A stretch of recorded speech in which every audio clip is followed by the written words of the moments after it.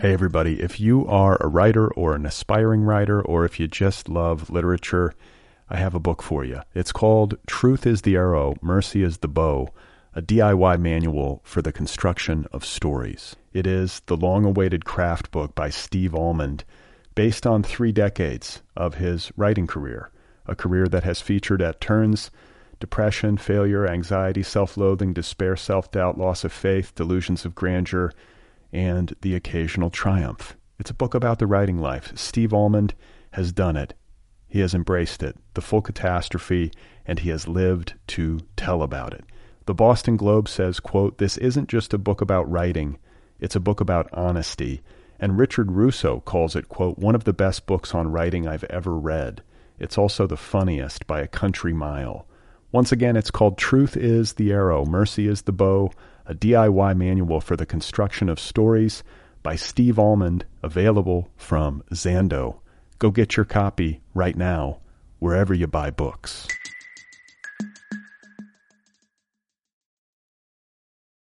This episode is brought to you by Visit Williamsburg. In Williamsburg, Virginia, there's never too much of a good thing. Whether you're a foodie, a golfer, a history buff, a shopaholic, an outdoor enthusiast, or a thrill seeker, you'll find what you came for here and more. So ask yourself, what is it you want? Discover Williamsburg and plan your trip at visitwilliamsburg.com.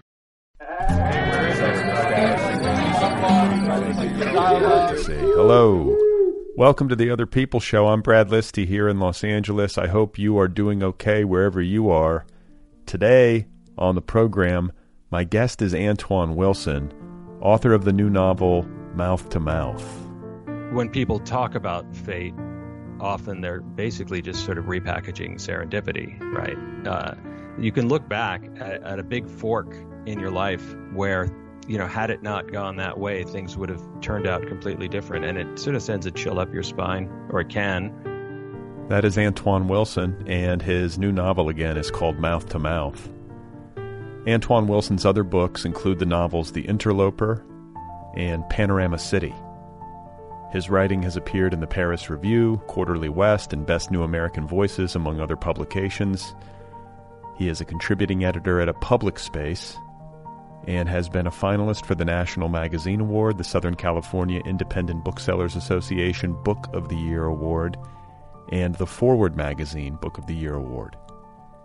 He has taught in a variety of settings, including the University of Iowa, the University of California, San Diego, and the Stanford Continuing Studies program.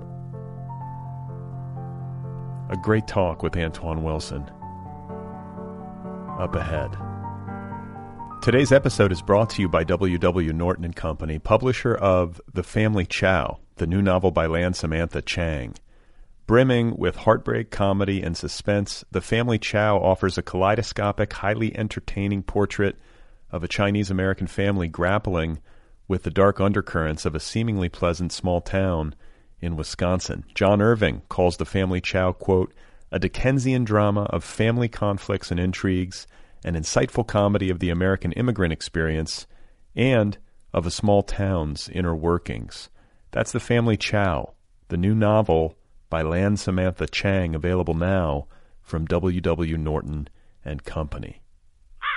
So before we get going with Antoine Wilson, I do want to give another quick update on my book and on the publication process. For those of you who are new to the program, I have a novel of my own coming out in May. It is called Be Brief and Tell Them Everything. It is a work of autofiction. And on this show, in the monologue in recent weeks, I've been talking about the publication process, kind of going through what it entails for me. And I will continue this diaristic, episodic interrogation as I approach the book's release. Right now, I'm in limbo, and I imagine that the early trade reviews for the book are going to be coming out relatively soon, either later this month or in March. And that, I suppose, will begin the next phase of the process. So right now I'm in this kind of gray zone. But once the reviews start to come in, it all starts to get a bit more real. So I've got to get ready for that. And, the idea is to not pay attention to the reviews at all. I think that's the ideal. But it seems sort of futile when you think about it. I feel like one way or another I'm going to find out what they say about the book. At least the general tenor of what they say. And I think it'll probably be a mix of some kind, as it almost always is. Though I am hoping to avoid absolutely damning reviews, if at all possible. Because I think all writers would like to avoid absolutely damning reviews if they can. But maybe especially so because my book is autofiction, which is to say it's more or less about me. So logic would seem to indicate that if people hate the book, then they probably hate me.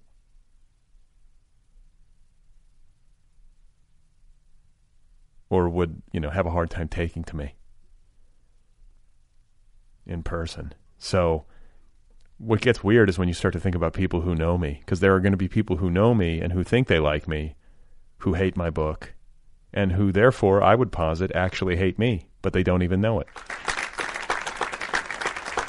Until now. And can I say too, once again, how much I hate anonymous reviews? These reviews from Publishers Weekly and Kirkus. Put your name on the review. Why do they do that? I feel like that should be illegal. Nobody should be allowed to write a review of somebody else's art anonymously. That's bullshit.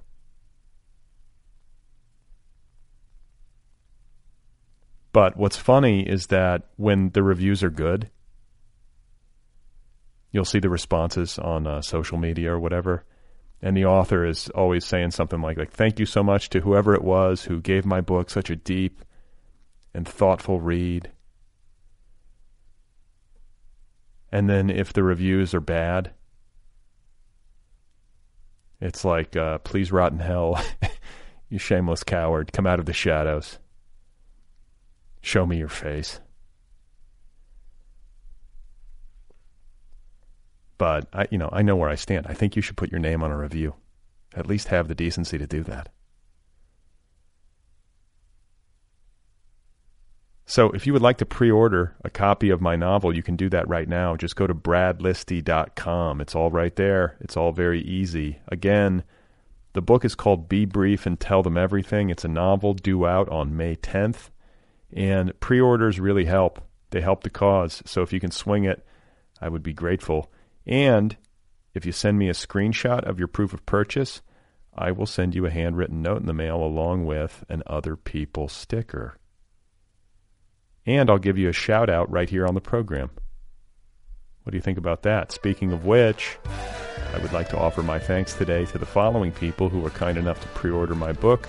Thank you to Vaughn Johnson, Jennifer Patino, Sam Incandenza, Lisa Grimes, Michael Richmond, and Alex Baumgardner. I appreciate it, you guys. Thank you so much. And one more time to everybody at home, if you would like to pre-order the book, just go to bradlisty.com. Send me a screenshot of your proof of purchase to the show's email address, letters@otherppl.com, or you can DM the screenshot to the show's social media feeds on Twitter or Instagram. All right? All right. Hey everybody, if you are a writer or an aspiring writer, or if you just love literature, I have a book for you. It's called Truth is the Arrow, Mercy is the Bow, a DIY manual for the construction of stories. It is the long-awaited craft book by Steve Almond, based on 3 decades of his writing career, a career that has featured at turns depression, failure, anxiety, self-loathing, despair, self-doubt, loss of faith, delusions of grandeur, and the occasional triumph. It's a book about the writing life. Steve Almond has done it. He has embraced it, the full catastrophe, and he has lived to tell about it. The Boston Globe says, quote, "This isn't just a book about writing, it's a book about honesty." And Richard Russo calls it, quote, "one of the best books on writing I've ever read. It's also the funniest by a country mile." Once again, it's called Truth is the Arrow, Mercy is the Bow, a DIY manual for the construction of stories by Steve Almond, available from Zando. Go get your copy right now, wherever you buy books. Another day is here, and you're ready for it. What to wear? Check. Breakfast, lunch, and dinner? Check. Planning for what's next and how to save for it? That's where Bank of America can help. For your financial to-dos, Bank of America has experts ready to help get you closer to your goals. Get started at one of our local financial centers or 24/7 in our mobile banking app. Find a location near you at bankofamerica.com/talktous. What would you like the power to do? Mobile banking requires downloading the app and is only available for select devices. Message and data rates may apply. Bank of America N.A., member FDIC. Today's guest is Antoine Wilson. His new novel, Mouth to Mouth, is available right now from Avid Reader Press. This book has been generating a lot of buzz. It has been getting well-deserved acclaim, a lot of word of mouth about this book in keeping with its themes. It is a terrific, taut, suspenseful, precise Swiss watch of a novel. You can read it in a sitting or two. It flies by. It is a true page-turner that is also deeply intelligent and finely crafted. It is a novel about identity and memory and ambition and about narrative itself and how human beings build themselves out of stories. I just loved it. And I keep recommending it to people because it's such a fun book that is satisfying on different levels. It satisfies the side of me that loves to be entertained. It satisfies the intellectual side of me, the literary side of me. It is not a trifle of a book. It's a entertaining book that packs a punch. And it features incredibly well-drawn and memorable characters. So I had a great time reading it and a great time catching up with Antoine. He and I go back a little bit. We know each other from Los Angeles. Both of us live here, and we are literary people here. So we have crossed paths a few times in the city, but it has been a minute since we caught up, and it was just a lot of fun talking with him, this conversation. So let's get to it. Here he is, ladies and gentlemen. This is Antoine Wilson, and his new novel, one more time, is called Mouth to Mouth. I was visiting Seattle with two friends of mine. This was back in '97, so it was, post-college. We were just bumming around, and we're down by the waterfront, and it was that, like where it's like a military weekend where you can go onto the like the Navy ships and stuff like that. I forget what it's called. So we were down there by the waterfront, and I just noticed out of the corner of my eye this guy walking along, just like air drumming, headphones on, kind of, eyes closed, just walking along. And then I saw, for some reason, a train track runs right through there, and there's a freight train coming in, and they're on a collision course, basically. Like, this guy is about to walk in front of this train. So I yelled and got his attention, which didn't stop him from walking. And then he finally stopped when I was like waving at him. And then the train went by. And so he was, not far from having stepped in front of it. And he just put two and two together and just looked at me and said, "Oh my God, you saved my life." And then he said, "I'm going to buy you a big steak dinner." And then the train kept going, and then it had gone by completely, and he just kept walking and air drumming, and I never saw him again. And so, like, my friends pretty much just gave me shit for for not getting my steak dinner. And it was some time later. I've always been sort of interested in this rescued relationship, and wanting to write about it. The kind of, like, I guess, both in terms of life-saving, but also like people who like white knight, and how that can diminish the person who's rescued, or how sometimes those intense moments also you want to kind of hang on to them, even though they've just gone past you, which is what happened with my steak dinner. So I actually, like 10 years ago, I started working on a version of what became Mouth to Mouth. And it was, I changed it to a drowning because I'm a surfer. I'm in the ocean a lot. I have helped people. I've never saved anybody's life like that, but I've helped people who've been distressed in the water. And I don't know, I think about the water all the time. And so changed it into a drowning, but I did keep the steak dinner thing. So it was sort of like this, he bought the rescuer a steak dinner, and then the rescuer says at the end of the dinner, "This was great. Let's do it again next week." Right? How many steak dinners do you owe someone for saving your life? And it was it was a fun concept, but it didn't work as a story. So I want to interrupt because first of all, you say that you have long been interested in the rescuer rescued dynamic. Yeah. And then you said you used this term white knighting. I want you to go a little bit deeper on these two fronts. Like, why do you think you're interested in a rescuer rescued dynamic?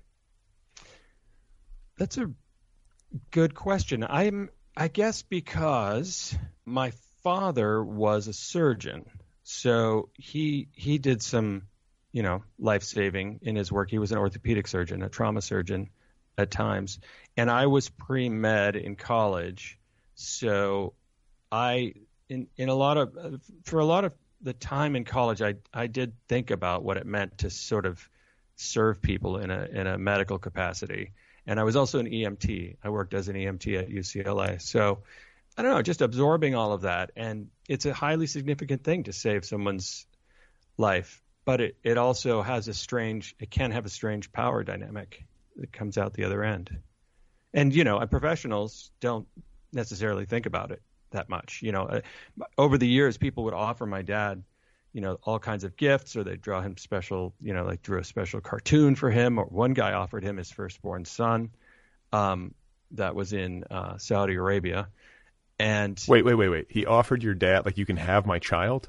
Yeah, you can take I guess raise my child. I don't know. I think he was just really expressing great gratitude for having his life saved. Wow.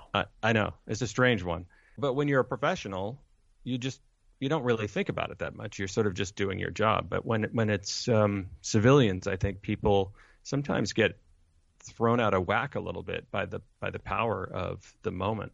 Sure. And you also, like, I think in your early pre-med years or exploration of a career in medicine, you worked in a neonatal ICU and actually participated in, like, chest compressions and saving a life, at least temporarily. Yeah. So it was a pediatric ICU. We worked in both, and this was before I was on rescue ambulance. The sort of first tier of EMT work at UCLA at the time was transport, and so we would have to go transport patients, and we had this like rolling ICU kind of ambulance. You could drive it almost as far, sometimes as far as Bakersfield or whatever, and bring kids in who needed to be at UCLA. And then when we weren't doing transport, we just helped out around the hospital in the emergency room and in those ICUs if they needed a hand with anything. And so, I was there. A young girl was coding. She had had a transplant and was having some issues. And they just asked, hey, you want to take a turn with the chest compressions? I think it's a weird thing, medicine, because you really deal with people as bodies, in that moment. You're not really thinking about them as a person because you just need to keep the body working. So I think the doctors are just probably tired of doing compressions. So, hey, take a stab at it. So I did some compressions, and I was there when they were able to, get a pulse going again. And then, I think it was about a half hour later, I was with my partner, and we'd gone down to the cafeteria, and we heard that the patient had died. God. And so then the humanity of the patient, I mean, does it come to you later? I know that I can imagine how you have to sort of separate yourself in the moment. If you're too invested in the person's humanity when you're trying to save their life, it can get in the way. You kind of have to detach. But then after the fact, how does that sit 20 with years you? later. Yeah. I mean, well, the other thing is I was, in my early 20s. So, just in my early 20s. So I think it's hard to absorb some of those things, especially when you don't have that much life experience. Now, I have a daughter, I have a son, I know what it means to love somebody that much and what it means to lose somebody. And so now it hits me harder to look back at that scene. At the time, it was, yeah, it hit me, but it was just felt like this sort of abstract emotional cloud, and I wasn't quite sure how to process it. I like the idea. I like this part of the story with the one in Seattle of not getting a thank you. It's like Seinfeldian. You save somebody's life, and the guy just keeps super. And you saved an air drummer, which is like incredibly generous of you. Yeah. Well, I mean, he did thank me, but he just didn't give me the thing that he was. I think it was a genuinely sincere expression of thanks. It just did, he didn't follow through. That's what I mean. You deserve that steak. You really do. I mean, you save somebody's life. You get their information, and you send like a fruit basket or something. I mean, something. That's right. What if the steak had killed me, though? Right. There is a novel. E. coli. Or a short story, right? or E. coli, or just a cholesterol, the long haul, or just choking on a piece of it would be ideal. Yeah, that would be. But and then he would Heimlich me, and then we'd be even. So airportstory.txt. Yeah, is like like when you start to excavate in the age of computers as a writer of books, fiction or non. Like what I have found is that there are files on my computer where I'm like, I can't even remember doing this. Yes, but there are files of significance, like in retrospect, files that led me to like the eventual completed project or whatever. So can you just talk a little bit about that and about the origin story of this book and how it began? Well, what I have to say, on that topic, one thing that I've noticed with everything I've written is oftentimes when I'm in the middle of working on a book, I feel like I'm lost. I'm like, is this even a thing? This is sort of not, this is the middle of working on a first draft. What is this thing? What's happening? And then I'll finish the draft or finish even the book, and I go back and look at some notebooks where I was scribbling notes about trying to figure out what it was. And inevitably, in those notes is like a 2-sentence preface or, like a description of the entire book. Right. This is the whole arc of it, and this is how it ends. And it's just sitting there in my notebooks, plain as day. And I think it's something that probably couldn't be that useful to me while I was working. But in the end, that's what it turned out to be. It was always with me. So the airport story thing is just a funny bit because this book was completely finished, and I don't know what I was looking for on my computer, and I saw airportstory.txt, and it has the element of a name being called in the airport, and the narrator wondering if it's this person he knew from, decades before, and then sort of next to it is also the image of being in a plane and looking down and seeing fireworks from above. And these are two things that appear on the first page of Mouth to Mouth, but they're also in this document from 2001 that, I hadn't looked at, but I guess it's just sort of things keep circling in your head or in your consciousness until you get them out. So why don't you give listeners like a broad strokes overview of the story that you're telling? I could do it, but I always feel like the author is probably better qualified. Like, is there a way to sum up just like the basic narrative for people so that they can have some context? Yeah, let's start in the airport. So the narrator is a nameless narrator. He's a sort of down on his luck author who's heading to Berlin to try to capitalize on a magazine there calling him a cult author. And his flight is delayed, and he hears a name, and it's somebody he knew in college, an acquaintance from almost 2 decades before. And this guy, Jeff Cook, is now a fancy art dealer, and he invites our narrator up to the first class lounge for some drinks, and then proceeds to unspool the story of his rise, how he became who he is today. And it's a story that begins with his saving someone's life on the beach in Santa Monica, which is an act that has sort of consequences that reverberate through the rest of his life. He's never told anybody either, which is a curious thing. So the name Jeff Cook made me smile a little bit because this guy, he saves this man on the beach who turns out to be a great character named Francis Arsenault, who is a very successful, very powerful art dealer in Beverly Hills. Yes. And Jeff Cook then proceeds, and this is where the plot of your book gets really ingenious. He proceeds to insinuate himself into the life of Francis Arsenault, not revealing. I hope I'm not spoiling too much, but he gets involved in Francis Arsenault's life and business without revealing that he was the one who saved him on Santa Monica Beach. And so he's kind of cipher, and I think that word is even used in the text. And I can't help but notice in contemporary fiction, and perhaps literary fiction in particular, how characters often have cool names. And as a man named Brad, I'm particularly sensitive to this issue. But Jeff Cook was just the perfect name for a cipher. It's such an unfancy, normal, everyday guy name. That had to have been part of your calculation, right?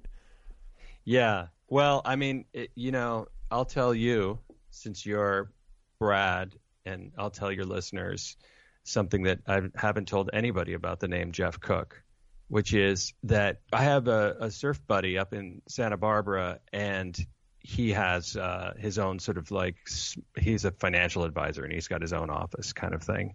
And whenever I call his office, I always say that it's Jeff Cook calling. And then for whoever had answered the phone, I always spell it Kook, right? Which is kook, and kook is a surfing term for somebody who doesn't know what they're doing, or they're kind of doing everything the wrong way. So it's just like this inside joke with my surf buddy. And then when it came time to name this character, indeed, I was looking for that super plain, almost anonymous kind of name. And I thought, well, my buddy will get a kick out of this, but I think it's also a really good name. Okay, that's okay. So I'm glad to know that I'm on the right track, and I felt like it was a great choice for him and for the story that you're telling, which is been characterized as a psychological thriller. I don't know. I don't know if I came to this book cold, I guess I might characterize it that way. Is that how you intended it? Psychological thriller? Were you thinking I'm going to write a psychological thriller, or are you now receiving the news that your book is a psychological thriller upon its publication? The latter, 100%. Like, it got included in a roundup in the New York Times in December of, holiday book, gift books, and it was in the mysteries and thrillers. And my first response was, what? I wrote a thriller? And I guess it comes down to the reading experience that people have that make them put it in that category. It doesn't sort of, wear those genre hallmarks on its sleeve, but I think some people come out of it feeling that they've had a sort of thriller-esque experience, or people often invoke Ripley, Patricia Highsmith's talented Mr. Ripley, because of the way Jeff tells his story, and we're never quite certain the narrator's not quite certain whether to believe him or whether Jeff believes his own story, that kind of stuff. There's a lot of wiggle room there. So I think you can read this book and say at the end, Jeff is a sociopath. That's not how I read it, but I think that's how some people can read it. And maybe in that zone, people feel it gets connected to thrillerdom or mystery. Yeah, I mean, I like that it's open for interpretation. I mean, this is definitely a book that invites readers to sort of formulate their own theory about it. And I think that what I was contemplating as I read, or what I was comparing it to in my head as I read, is, for some reason, I was thinking of Roman Polanski. I was like, this feels like a Roman Polanski film or something like that. And then it also, to me, had a kind of European feel. And I use that adjective sort of loosely, but that's just what I was saying to myself. Like, there's just something sort of, I don't know, I couldn't draw the exact comparison. Maybe there was a Roberto Bolaño novel that I wrote, one of his shorter books, or that I read, that it was reminiscent of, or had the same kind of vibe. Oh, yeah, there's By Night in Chile. right? It's kind of it's a confession novel. Maybe that was so it. Maybe it's that. I think I don't. That's interesting. The European thing is a curious tag, because I sort of recognize it too, but I don't exactly know what it means, other than it's a different vibe. It's not necessarily a contemporary American vibe, but I also read a lot of while writing this, I was on a Patrick Modiano binge, which this isn't super Patrick Modiano-ish, but I was also on a Javier Marias binge after that. And I would say, there were early drafts of this that positively stank of Javier Marias, in terms of certain maybe prose tics of his and stuff that I had to get past. But I was under the influence to some degree, and rereading what was the book, Thus Bad Begins. I think there's a similar sort of young person, older mentor of questionable morals situation, if I remember that correctly, but I'm not sure. Yeah. Oh, well, that's great. I mean, that's a confirmation. That's a second confirmation, like the Jeff Cook thing, and now this, like that the DNA of the book does have some work from overseas, because it had that sort of feel to me. And I mean that as a compliment. Like it just, I don't know, it felt sort of exotic or something. And I share with you a fascination with a couple of things that this book is centrally concerned with. Number one is the way in which we tell ourselves stories, and we tell others stories, and we create our own identities with these stories. And once you start to realize how flimsy they are, it starts to cause me to question the materiality of anyone's identity, myself included. Yeah, I mean, I think the only mistake is to consider it, as anything but that, right?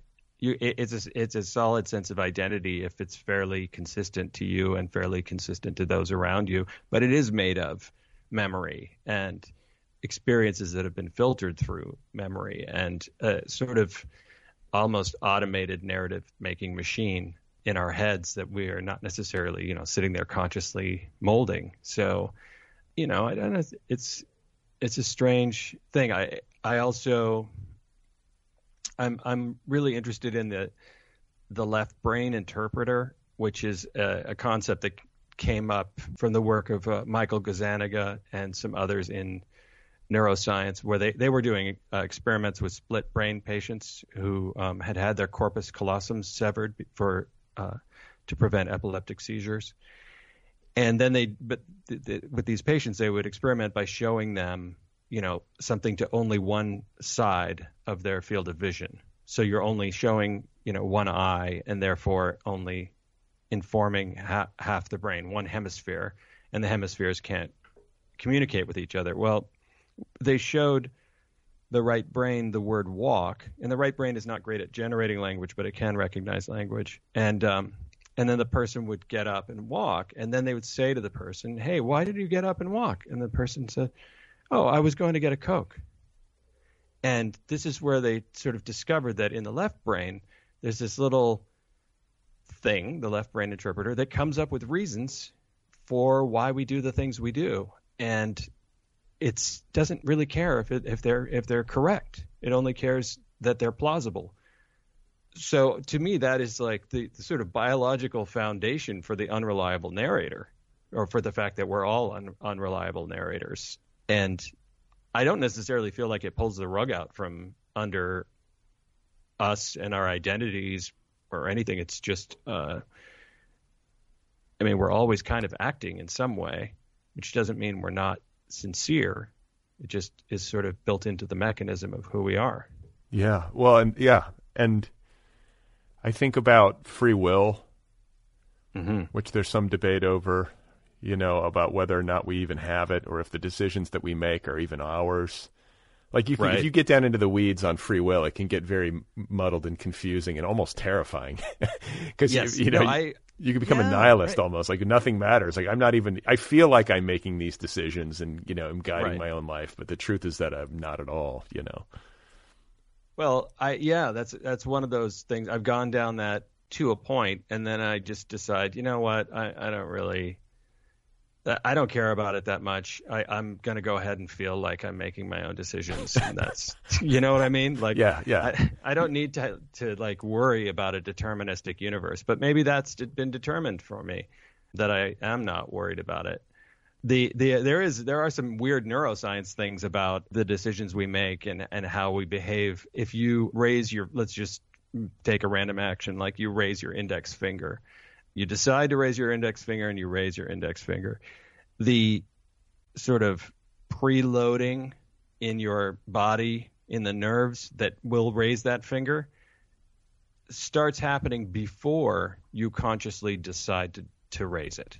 I've read about this. Yeah. There's this thing where we're actually consciousness-wise, because we got to take a whole picture of the world, and then it gets presented to us, right, in consciousness, and it takes a preposterously long amount of time, a half second. So we're living a half second behind real time as, you know, everything gets processed and we've got this picture of the world. You know, if you throw something at me, I can get my arm up quickly because that's like reflexes, you know. I think supposedly you can cancel an event that's about to happen. You can cancel raising your finger in real time. But all the other stuff, it's sort of almost like the sort of subconscious, or, you know, something other than this little picture of the world that we're operating under is deciding to do these things. And it is us, but it's weird to think that it isn't the sort of consciousness part of us. Yeah. And I think this brings me to like the second big theme of the book that I wanted to talk with you about, which has to do with fate, which is a great fascination, I think, for both of us. I think it's a fascination for most people. Like, why do our lives turn out the way that they do, and how much control do we have over it? And sometimes it can be easy to see these things in retrospect. You know, you can see clearly where big, like, forks in the road were and pivot points that changed the course of your existence. But, you know, I can be persuaded that we don't really have all that much control. Like, a lot of life comes down to chance, and we're not in control. Like, with the things we do, sometimes they affect things, but a lot of it's just luck. Right? Like, where do you fall on all that? Well, I think fate is an illusion, you know, that does come from looking back, and that it's sort of when people talk about fate, often they're basically just sort of repackaging serendipity, right? You can look back at a big fork in your life where, you know, had it not gone that way, things would have turned out completely different. And it sort of sends a chill up your spine, or it can. But essentially it's not necessarily fate. It's just the direction that you happen to take. And in this book, you have this real there's a clear fork in the road for Jeff Cook when he's standing on that beach. Yeah. And he looks out into the water and sees a man in distress. Yeah. And the way that you describe his psychology as he evaluates in, you know, rapid fire moments what to do fascinated me because it's not something I'd spent much time thinking about. I think maybe in a passing way I've thought about saving a life. I think I tend to think of myself heroically in those, like, psychological moments. You know, it's like, it's easy to just imagine yourself like rushing out and being the hero and pulling someone out of the water. But if you're actually in that moment, the lived experience of it, when you stop and think about it, would likely be much different. And you do a good job of making that plain. So can you just talk a bit about that and those creative decisions? Yeah, well, I mean, Jeff's alone, and he's telling the story in retrospect, right? So part of what he's looking at is, what if I hadn't saved his life? What if I had instead run to the payphone, because there are no lifeguards on the beach yet, it's too early in the morning, and dialed 911? Nobody could have blamed me if I had done that. And I think to a certain extent, you know, there is some of his thinking is in the moment, and some of his thinking is, you know, almost 2 decades later, thinking about what if I hadn't gone down that one fork. And what would that have meant in real life? You know, sometimes we'll see somebody in distress, or we'll see a situation where potentially we could intercede and help somebody. And we take a moment to be like, well, maybe they're okay, right? Because there's like a little hump you have to get over to sort of break the social fabric if there are other people around and stuff, to like actually stop and intervene. And so I think there's a moment where you look and you say, do I need to change my sort of inertia to go and help this person out? And yeah, I think for Jeff, there is a bit of that moment too. And the book also brings up this interesting question of, like, you save a life, and then once that's done, it becomes, well, what kind of life did I save? And right. So there's there's the question of, like, is this a good person? Did I just save the life of an asshole, essentially? He does wonder who he saved, and then as soon as he sees them in the flesh, then it's sort of like, well, wow.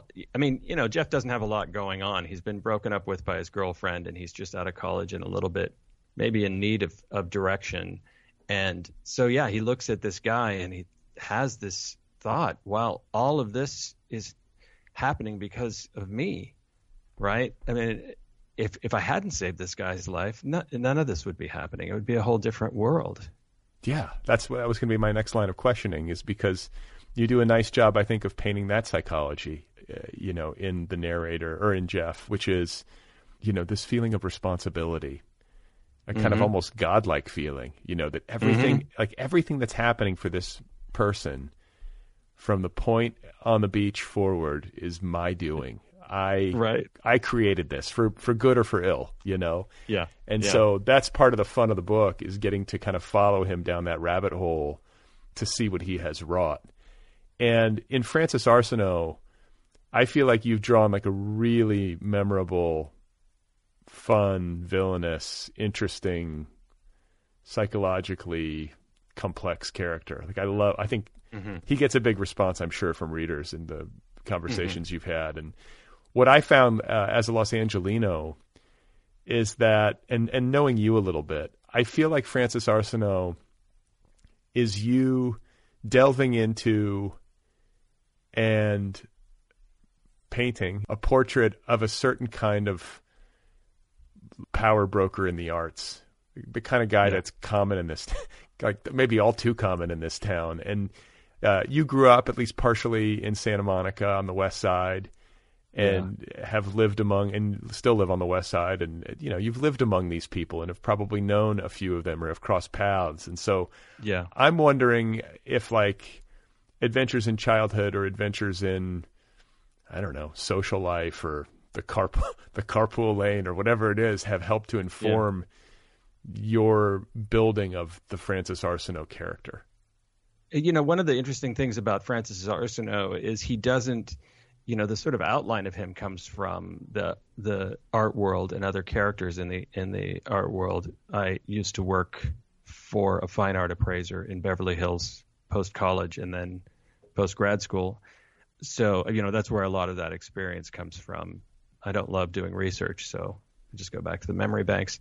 But the actual sort of, the internal character of him comes from a lot of different bits and pieces sort of cobbled together. But in terms of a person at the head of a business in the creative world who just gets to be a sort of unbridled narcissist, and it works, right? This is an unbridled narcissist who's not getting penalized in any way for it. He's those characters I've met tangentially in Hollywood more than in any other business. I mean, by which I mean the film business. Yeah. Yeah. I mean, it's like, I think for me, reading him chilled me in the sense that I was reading this book while here in Los Angeles and was kind of thinking, like, he's out there. Like, this dude, I've crossed paths with guys like this before, and they are out there. And there's a passage in the book that I think was maybe the most chilling for me, where Francis is reflecting on his near-death experience when he's talking to Jeff. And he's like, nothing matters. Nothing you do matters. It's this kind of like nihilistic.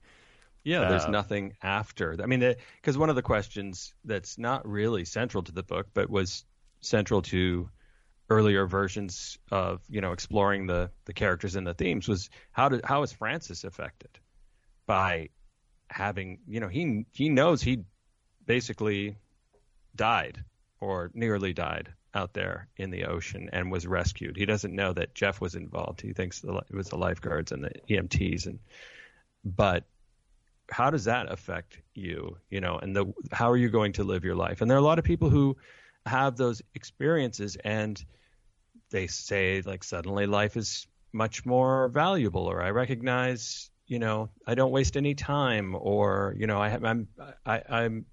I've got more joy because I know that this is all bonus, that kind of thing. Or I had a friend, one of my dad's friends was a surgeon, crashed his motorcycle and had to have surgery and stuff in Mexico. He had to have surgery back here. And he reflecting on that experience became much more sympathetic and empathetic with his patients. These things change people. But Francis Arsenault is kind of a hard ass. And to a certain extent, what he gets from it is, this is it. And I'm going to take as big a bite of the apple as I can while I'm still here. Yeah. So it's a very specific kind of character and a very specific response to nearly dying. Well, yeah, and it's funny because, I think I've heard both stories told. You have the people who see the white light and might, float above a field or have an out of body and, be in the room watching the doctors try to resuscitate them, or, all these different ways. And then I've also read accounts where it's like, nope, nothing. Just a great big nothing, and which one do you believe? Where do you fall? What are you hoping for? Yeah, I guess we'll find out. Yeah, I guess we'll all find out. But when you need mealtime inspiration, it's worth shopping Kroger, where you'll find over 30,000 mouth-watering choices that excite your inner foodie. And no matter what tasty choice you make, you'll enjoy our everyday low prices, plus extra ways to save, like digital coupons worth over $600 each week. You can also save up to $1 off per gallon at the pump with fuel points. More savings and more inspiring flavors make shopping Kroger worth it every time. Kroger, fresh for everyone. Fuel restrictions apply. I find that, when you're dealing with a character who's a cipher in this kind of story, like a kind of Ripley-esque story, and you're playing with these themes of identity, and then you're also kind of indicting Los Angeles and big money, the big money, aristocratic art world kind of scene. What a perfect place, maybe even to a greater extent than I could imagine with, say, the film business or other art forms. The fine art world, this land where paintings are traded for tens of millions of dollars between really rich people. Nothing could be more nebulous to me. And these valuations are based on what? What are they? Yeah. These kind of silent agreements between rich people. Yes. And also, I think the ultimately fictional opinions of important power brokers like Francis Arsenault, right. I want to talk about that. And I didn't pick up that you had worked. I guess I should have, but I didn't realize you had worked a little bit in this world out of college. But so you might have a window into it, and maybe you did a little bit of reading about it non-fictionally as you were writing. But I always wonder, how does that work? Well, if we go back, one of my fate's forks was, I finished UCLA wanting to be a novelist. I figured out I didn't want to go to medical school. And so I looked for a job that would be related to writing. And I just saw this job posting for working for a fine art and rare book appraiser. And there's the word book. So, I was Jeff level doofus. And then that's how I got the job. And, 95% of it was art and 5% books. But I learned I didn't know much about contemporary post-war art, no more than, anybody who goes to, some European capital and goes to the big museum and, nods at the Monets. And I learned a tremendous amount about contemporary art from auction catalogs, and it was just crass, right? Everything had a price tag on it. And yet, while I was also learning what these things were worth, what the fair market value was of these works because of, as you call them, nebulous agreements between people, I was also really gaining a deep appreciation for contemporary fine art. So it's a sort of dual track thing that happened. And I think it actually happens to Jeff as well. I'm always interested in questions of value, not just financial value, but like worth. Like what is, I mean, the sort of main central question anytime I'm writing or thinking about writing is what is worth paying attention to, right? And that's to me the core central thing. And so that, expands into other questions of value and worth. And that fine art market does seem super detached from the financial realities of just about everybody, and yet it has its own internal logic, right? And yeah, it just hovers there. I had a nice little collision of the two. I was at the Frieze Art Fair pre-pandemic, walking around, and I saw some work by a Japanese artist named Tatsuo Miyajima, and I had seen one installation of his at the Met Breuer on a trip to New York, and I had the room to myself. It was this dark room with these like LED numbers on the ceiling that were counting like 0 to 9, I think. I can't remember the exact, but they're just cycling in this weird time cycle. And I just lay down on the floor, and I had this amazing experience of, I was like, this is more than any other artwork I had experienced. This is time. This guy is really dealing with time in a beautiful way. So I was at the Frieze, and I saw, oh my gosh, he makes little ones. You can actually buy this guy's artwork. And so I asked about one, and it was $55,000, right? And my first thought was, wow, what a deal, right? I can actually own a piece of this wonderful, profound, interesting artist's artwork for only $55,000.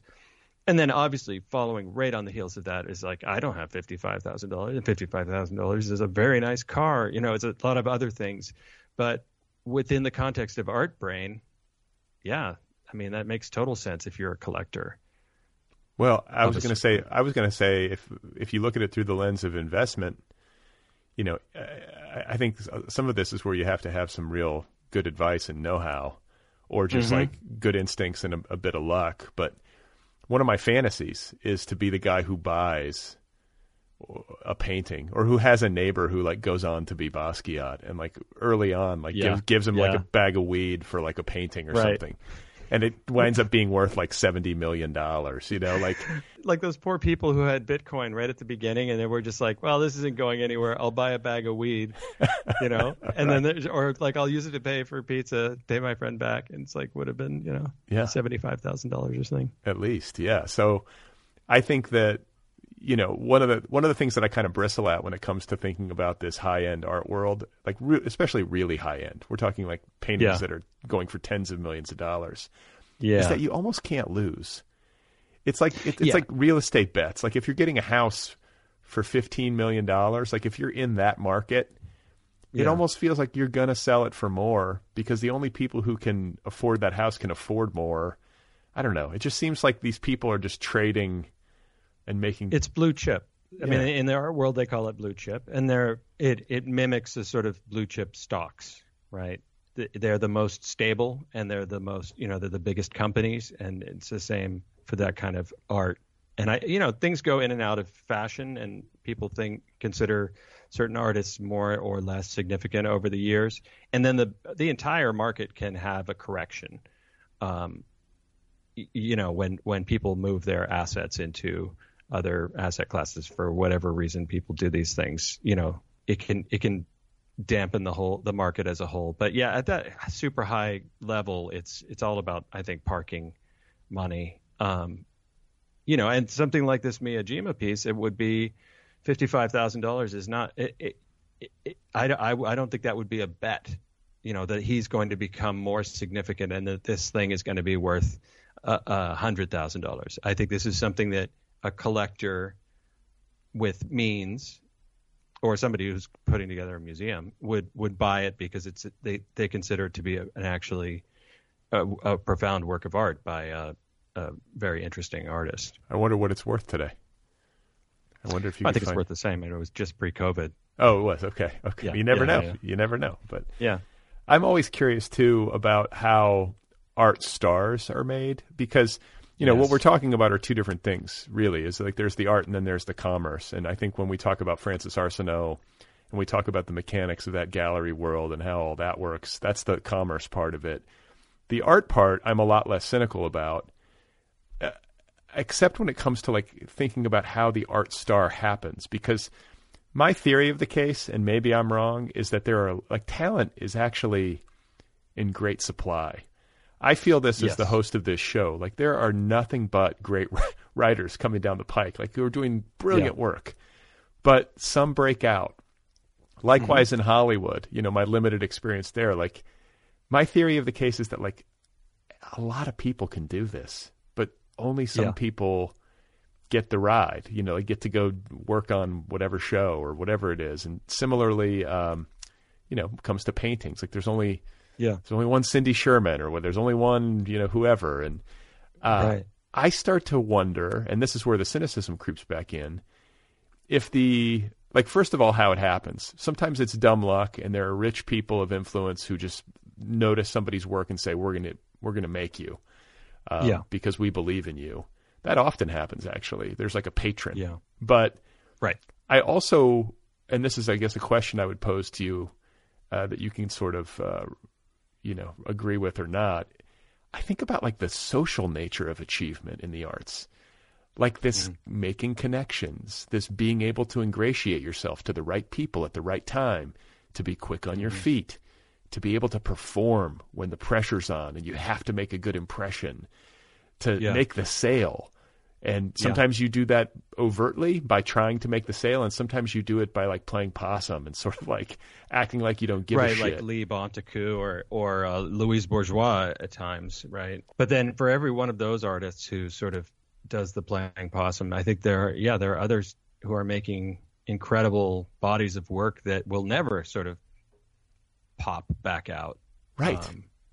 And it has a lot to do with the gallery owners, for sure. They can make stars out of artists.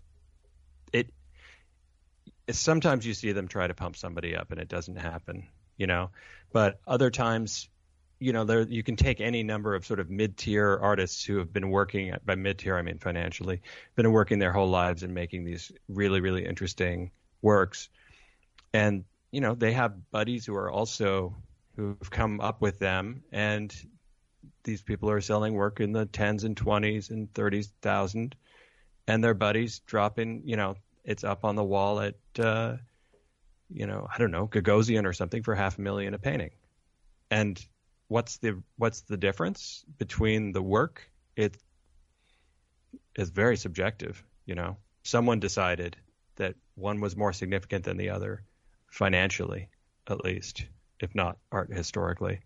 And that someone is like a Francis Arsenault. Yeah, probably Francis Arsenault, and then a couple of cronies.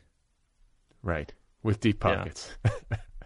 Yeah, cronies with the deep pockets, and then maybe an art historian or two to write it up. Yeah, okay, because that's the thing, is that like I'm thinking of this as from the perspective of a deep pockets person who's like a collector and who might look at like fine art as a financial vehicle, like a way to get richer.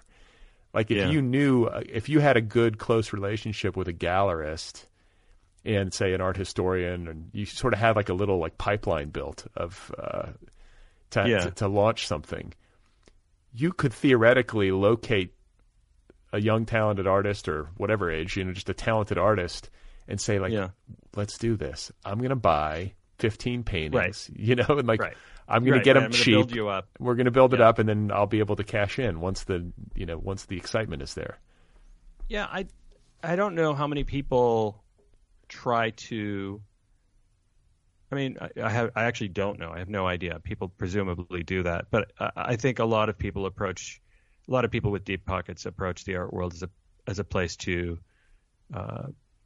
park the money, also, sort of crow about what they have and seem cultural and, write off taxes. Who knows? But not necessarily to sort of like, let's go place bets on these long shots. and try to manipulate the market to quadruple our money or something like that. I don't know. I mean, that kind of speculation does exist, but I don't know that much about it. Yeah, it's probably a great way to lose your shirt too. I mean, you'd have to really know what you were doing. Yeah. Well, right, because you can't judge it just from the work, right? You can't judge it just from the experience you've had of the work. You can have an eye, and you can have a sense if somebody, is an interesting artist, but they're just solely based on the work. Sometimes there's no real way to tell how it will do in the marketplace. Yeah, that brings me to my next question. You said the word "I," and this factors into your book as well. Because in these imagined media profiles of Francis Arsenault in art magazines through the years, his eye is often brought up. He's a guy who's got an eye. And right. There's some, I don't want to spoil too much about the book, but I wonder at this too. Like, who are these tastemakers?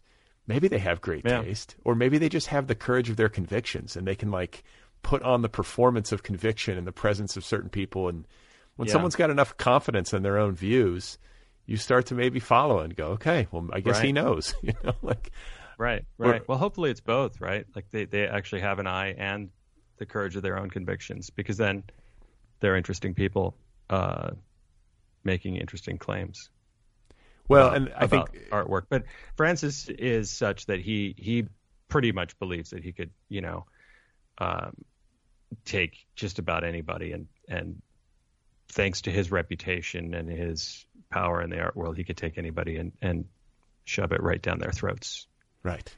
And I think too, with people who are in sales, like good salesmen or good saleswomen, you have to have a certain capacity to suppress doubt. You have no doubt. Mm-hmm. If you have any doubt, and of course, I feel very much the opposite about myself, I'm nothing but doubt. So these kinds of characters kind of terrify me. I'm like, how do you do that? Like, how do you have such just kind of just this airless, doubtless sense of your own views? I think the key is you be a narcissist, right? Like a malignant narcissist is how you do it. Do you ever wonder if,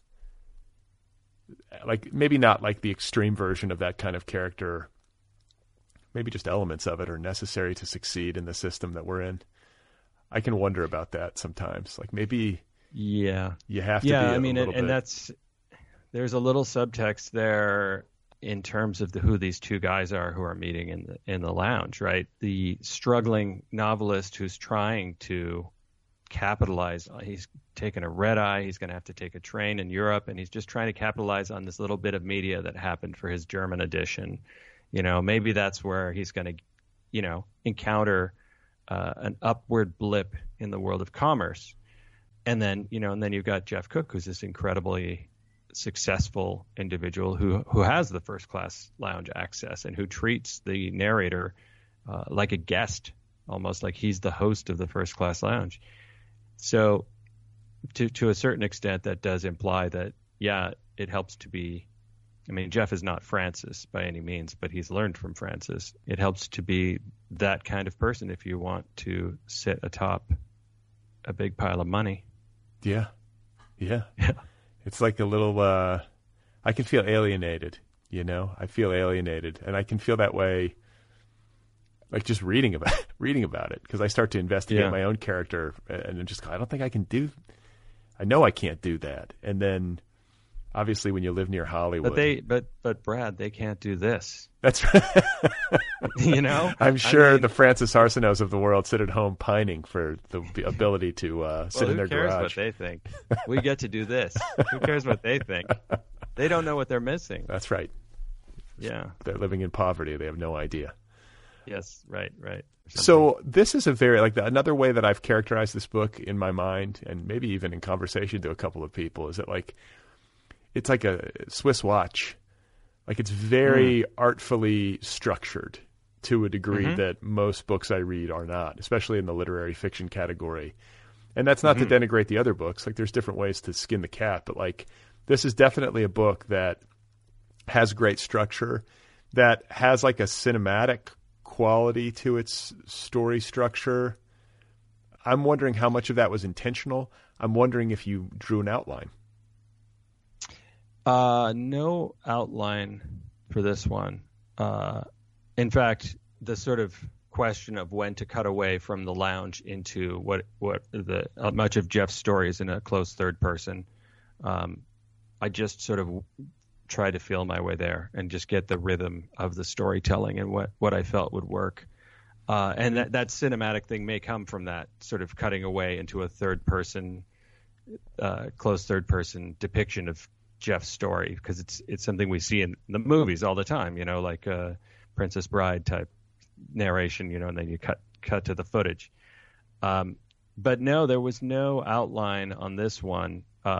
Ironically, my previous novel, which is much more of a picaresque in a lot of ways, that one I had to do quite a bit more outlining, kind of after the fact, but in terms of organizing the structure of it, because the structure wasn't necessarily self-evident in the way it is for this book, where one thing really follows another. I feel like this should be adapted. I had that thought too. Is there interest in adaptation from anyone? Yeah. I'm working with a producer and a director. I got to have a couple of Zoom meetings with different producers who had their sort of take on things, which is entertaining and strange. And it's not the business that I necessarily want to be in, but I'm very happy with the people I'm talking to about it right now. Cool. So we'll see. Yeah, it could be really fun. I think so too. I think as a feature film, you think that would be an adaptation for a feature film, or are you thinking something like where they break it out into like a series or a limited series? Or yeah. The original. I mean, it's obviously a feature film on its surface, and yet we've been drifting toward the idea of a series, limited series, because there's a lot more to explore in this world. And if you do a feature, it's lean and mean, but it's sort of it leaves a lot on the table, I think. Yeah. Well, I mean, I think like the way that people, or the way that streamers have allowed for these longer tellings, lends itself well to adaptation. Like that's one of the upsides of limited, like the sort of golden age of limited series or whatever you want to call it that we're in, is that, if you want to do a novelistic telling on the screen, I think that's the form for it. Right. You can get 8 hours. Right. It's an 8-hour movie. Right. And, but with, punchy 1 hour long sections. And it sounds to me, I'm just like, I could be wrong, but it sounds to me like it's still kind of preliminary, like just for people listening, like, you think it's going to happen, or is it kind of like in talks kind of thing? Of course it's not going to happen, Brad. These things never happen. I know, but sometimes I proceed under the assumption that it's never going to happen. However, these folks that I'm working with are really great and seem to have their acts together, and it'll come down at a certain point to that marketplace, right? They'll take it out to try to find an outlet venue for it, and it all depends whether those places want to have it, make it. Sure. So this is also a short novel, or shorter, and it's got short chapters. It moves at a very brisk pace, which is part of the delight in reading it for me. I'm wondering, like, what it took to get you there. Like, were you working from like early drafts that were significantly longer? Did you pare it down? Or was it more like a slow, plodding, compositional process where most of what ended up in the book was there, but it just took you a while to render it? Yeah, closer to the slow. Well, I don't know. I was actually thinking about this earlier today, thinking about the word compression, because we use that metaphor a lot in writing, talking about short stories and talking about this book. It's very compressed. And I was thinking about what a terrible metaphor it is, because it implies somehow that the mechanism of making something like this, you're squeezing it somehow, or you're, getting in there and like it's almost like you have a draft and you're pulling things out until it's all squished together. This, if I have like one strength as a writer, it's cleaning up after myself. And so I tend to, the metaphor I've used before is it's like painting the floor, right? Like I paint the floor and then just like one last stroke and I'm out and I shut the door and you don't see any footprints. So, which is to say the process of composing this book was just complex, and there were a lot more words than there are in the final product. There were more avenues sort of explored than ended up being where I went with it. But it must have been so this is a very, I don't know. It's all things that you want from a story to me. It's fun. It's got some funny parts, the dry, dark humor stuff, but it's also like dark and mysterious and what's going to happen next kind of thing. So it's a page turner in that way. So it's got like literary qualities, but it also has some commercial qualities. And it's also done in like 200 pages basically. So it has the kind of efficiency narratively that I find really admirable. This book just doesn't feel like it has any wasted motion in it. And that's the kind of thing I always look for and admire when I see it happening. And I'm wondering if there was a sense of satisfaction with this book compared to your previous two that might have been different. Did you feel like did you have a sense of this book's crowd-pleasing qualities? Like, did you feel like you'd nailed it? Yeah. I guess maybe you probably thought that about the other two as well, but I don't know. This book just feels like it really clicks into place beautifully, and I'm wondering if you noticed it.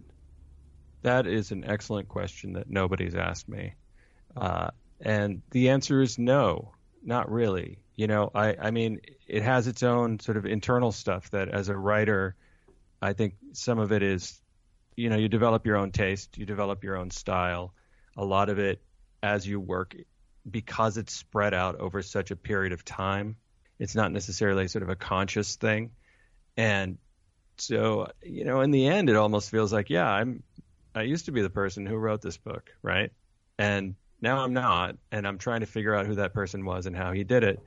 But also the things that I was going for in getting to a point where I felt like, okay, this is ready, ready to show to my first reader, then my agent, then my editor. It had to do with, I sort of a way to say it would be that it works, Yeah. Like it works. And so, but then there's you can't really ever be the reader of your own work. So I felt like it worked. I showed it to a few friends at different points and, made some edits here and there. And then they said, yeah, this works, but I didn't have a sense that the reaction would be like this, that it would be so many metaphors that people use, like they gulp it down or devour it or that kind of thing. So wait, let me just stop you. No sense of that. Yeah. You weren't getting that vibe from early readers, like the people that in your life. Like they were saying it works, but they weren't like, I gulped it down. Like that stuff came after publication. Well, yeah, it came sort of during, in the publication process. My agent got excited about it. My editor got excited about it. So that's when I sort of felt like, okay, there's some great stuff happening here. In terms of early readers, we're writers. We're going to get up to our elbows in the craft aspects of how to make this thing better, And so I got very positive feedback, yes, from my friends. But it's not the same. Well, I was just going to say what I'm reminded of now is how comedians will be like trading jokes with each other, and they don't laugh at each other. They just say that's funny. Yes, it's kind of like that. It's exactly what it's like. Yeah, yeah, and I have a friend who doesn't say it's good very often, and he said it's good. So okay, in that case, I will send it on to my agent. And from my perspective, it's like, okay, it works, and I've done as much as I can to it for now to try to make the thing that I am currently wanting to make. But yeah, I was surprised by the reactions, and I find it really gratifying. Mainly, I just like to hear how people read the book, what they think about it. I'm always interested in hearing what readers think, and I feel like I've left enough open in it for readers to, meet it halfway and have their own takes on it, which, some people would say, well, that's great for book clubs. But really, for me, it's just I'm even trying to edge more and more toward more open work, which is ironic, I guess, that this thing, grabs you by the throat and doesn't let go, because I usually associate open work with stuff that, you really just have to sit there and bring a lot of your own energy to it. I find that aspect of it. I find that aspect of it to be one of the most satisfying parts of it, and it helps to distinguish it as a book that really stays with you, because there's a lot left, like you say, open. There's a lot left to interpretation, and it's fun, frankly, to wonder at it. Yeah, I mean, you know what I'm saying? Like it's not like this like unsatisfying openness where you're like frustrated. It's more like it's a sense of wonder and intrigue. I feel like what you don't want is speculation. Like what the hell happened? What you want is interpretation. You want to. The reader gets to the end and they're like, okay, I'm pretty clear sense of like what everything that happened in this book, but what does it mean? What were these characters thinking? What the hell happened? But not on a literal level. This is where I would ask you about process a little bit, because writing is concentrated thinking. Right. I feel like you're you're a really good thinker on the page in that like DeLillo-esque way. I think most writers in literary fiction are that way. It's like trying to figure out what we think about things through the telling of these stories and through kind of slow, meditative daily work. But people are better and worse at that, on the page. And you seem to me like we know each other a bit. You seem like a really kind of cool-headed person. Control is a word that comes to mind. Like you just feel like somebody who's in control of his shit. And I'm wondering, like, on a day-to-day work basis, what it looks like for you, like how you do it, like even down to the ritual, just because the work really reflects that. It reflects a clarity of thought, really beautiful at the prose level, like a lot of painstaking work. Yeah, and I would say the control thing is an illusion, at least in terms of work. Like I this work requires a lot of intuition, and I think I am probably like most, reasonably like college educated, left brainy males, like intuition is not where I start, right? Structure is where I want to start, that kind of thing. Knowing things, being able to grab something and answer the question completely. And yet you have to go into the murky place and be comfortable with it. And I think that sounds pretty abstract, but in terms of what it really means on a day-to-day level is being able to look at your own writing, the day's first draft pages, the rough stuff, and not hate yourself and not hate it is very difficult, I find, especially because you compare it to either the great writers that you're reading, because why read anybody else, or you compare it to the thing you just published that people have just been talking about in great positive ways. But my process tends to be I have to find a few goalposts or pitons or whatever you want to call them that work together in a dynamic, and then some kind of premise or some kind of character sort of feel my way toward it. But the writing of that first draft stuff, I usually cruise along until I hit a point where it doesn't work anymore, and then I start over once I sort of have a project, and I will do that over and over until I'll do that for 5 pages, I'll do that for 20 pages, I'll do that for whatever until I get over that sort of 100-page hump. The downside to that is it's a painstaking process, because also you have to believe when you're writing that draft that this is the draft. Right. You can't bullshit yourself. Right. Yeah. So like from experience, it's probably not the draft, but you have to believe, yes, this is the draft, which is why I feel like it gets harder and harder to do this thing. And it's a totally inefficient process, because you generate a lot of pages that never end up in the final work. However, something that happens during that process is, for me, I end up uploading sort of into my consciousness a bunch of the stuff that I've put down in the earlier drafts, and I don't cut and paste. I just start over. Sometimes I'll have two documents next to each other if I'm pretty far along, and I'm like, okay, I need to rewrite this chapter, but this is earlier. I don't cut and paste, and so the stuff that's in my head is the stuff that's stuck from the previous drafts. And when it comes back down onto the page, it comes down onto the page in a way that feels spontaneous and of the moment, because it just came to mind. And it was up there because I'd already discovered it in a previous draft, but it just came to mind, which is going to make it feel, you're going to feel that energy on the page as a reader. So that's kind of been my process for, at least for Panorama City and for this book. And I don't know. I mean, if I could make it more efficient and less, it feels like, you just feel really stupid every day, and that can wear on you. I think that's where that sort of marathon energy has to come in, is you just have to be able to keep coming back to the thing you're working on.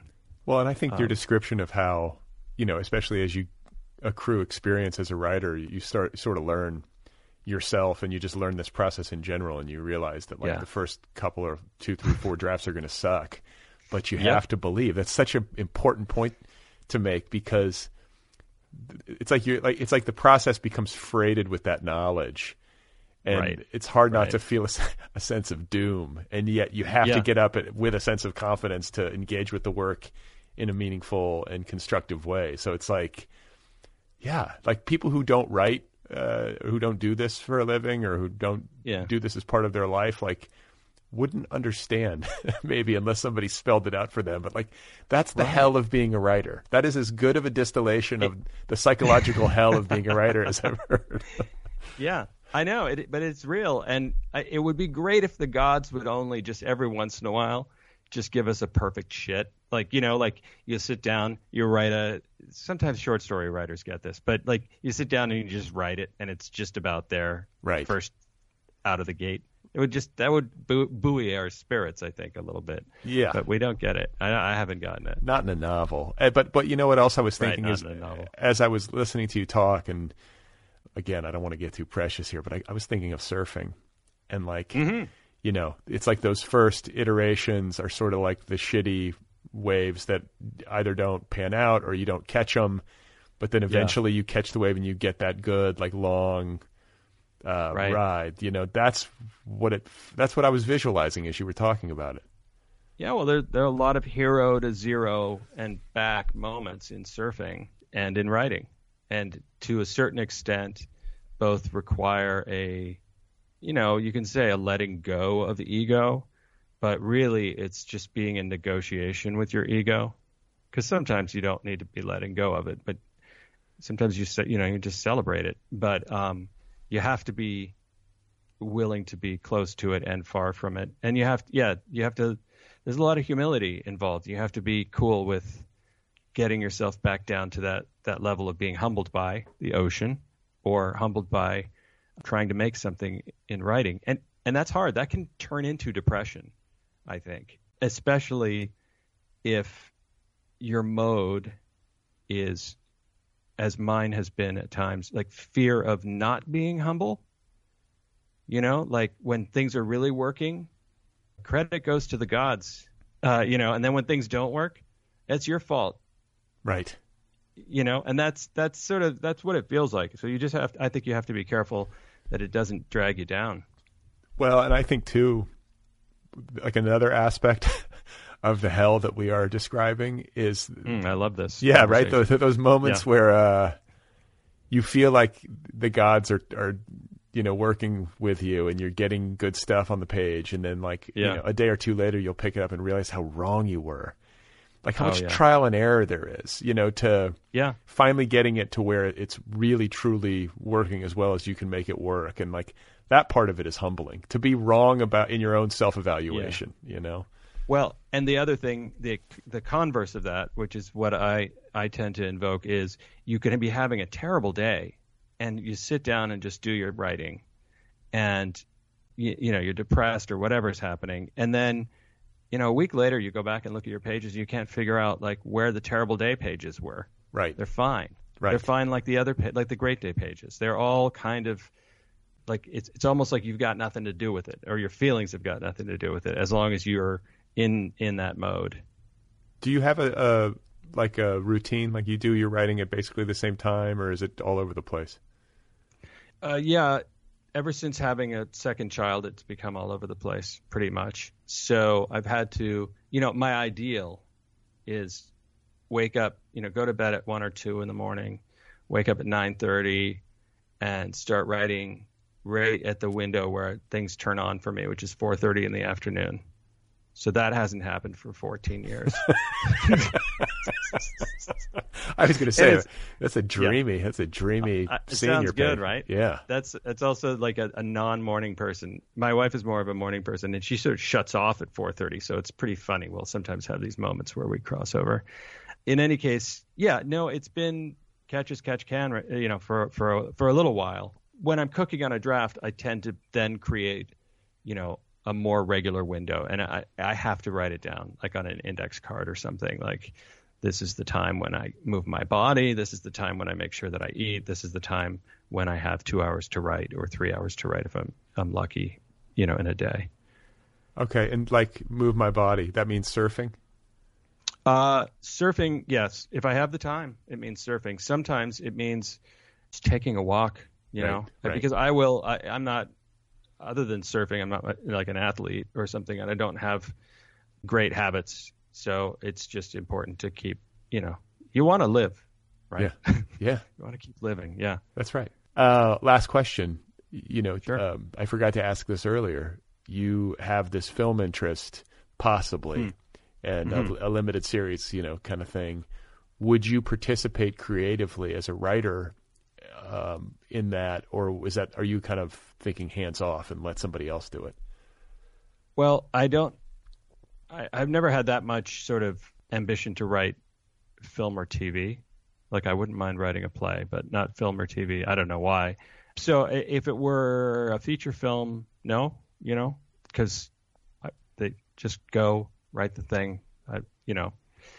Maybe I could give a note or two. I don't know. But if it were a television series where the sort of material is being mined for potential expansion or more of this world, yeah, sure, it would be fun to be involved. I wouldn't want to write the pilot or run the room or anything like that, but I think I would have something to contribute. And if I didn't, then I could join the ranks of a zillion other novelists who've been fired from their own shows. Right. That's a very august company you would have in that sense, right? That happens all the time. For sure. Yeah. Well, I will keep my fingers crossed because I would be interested to see this thing adapted, as I said, and I think it would play well. So, fingers crossed for you. Congrats again, and thanks so much for taking the time to talk.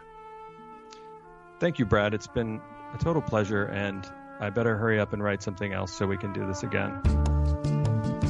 All right, there you go, guys. That is Antoine Wilson, and his new novel is called Mouth to Mouth. Available now from Avid Reader, an imprint of Simon & Schuster. You can find Antoine Wilson on the internet at AntoineWilson.com. You can follow him on Twitter. His handle over there is @AntoineWilson. And his handle on Instagram is @TheAntoineWilson. Again, the novel is called Mouth to Mouth. It is superb, and it is really fun. And so smart. Just read it. You'll enjoy it. The Other People podcast is offered freely. Did you know that? The entire archive of this show is available to you, the listener, for free. It's a listener-supported show. If you listen to this show regularly, if you like it, if you get something from it, I hope you'll consider becoming an Other People Patreon person. You can support the show for as little as $1 a month over at patreon.com/otherpplpod. That's Patreon, patreon.com/otherpplpod. There are different tiers, different levels of support. You can move up the scale and get stuff. A t-shirt, a tote bag, a coffee mug, a book club subscription, you name it. Patreon.com/otherpplpod. If you have anything you want to tell me, the email address for the show is letters@otherppl.com, letters@otherppl.com. Let me know what you think. If you want to get the Other People app, it too is free. This show has its own app. Go search for it wherever you get your apps. Other PPL with Brad Listy. It's a good way to listen. It's very user-friendly. There's also an Other People YouTube channel. You can subscribe to that, and I hope you will, over at YouTube. That is also free. All right? And if you want to pre-order my novel, just go to bradlisty.com. Send me the screenshot of your proof of purchase, and I will send you a note in the mail and an Other People sticker. All right? Okay. I think that does it. Oh, yeah. If you want to review the show, rate and review the show, wherever you listen, Apple Podcasts, what have you, that helps. So I hope you'll do that. It takes 2 minutes, and it can make a difference. All right? Okay. A lot of good shows coming up. Stay tuned. Thanks for listening. I will talk to you next week.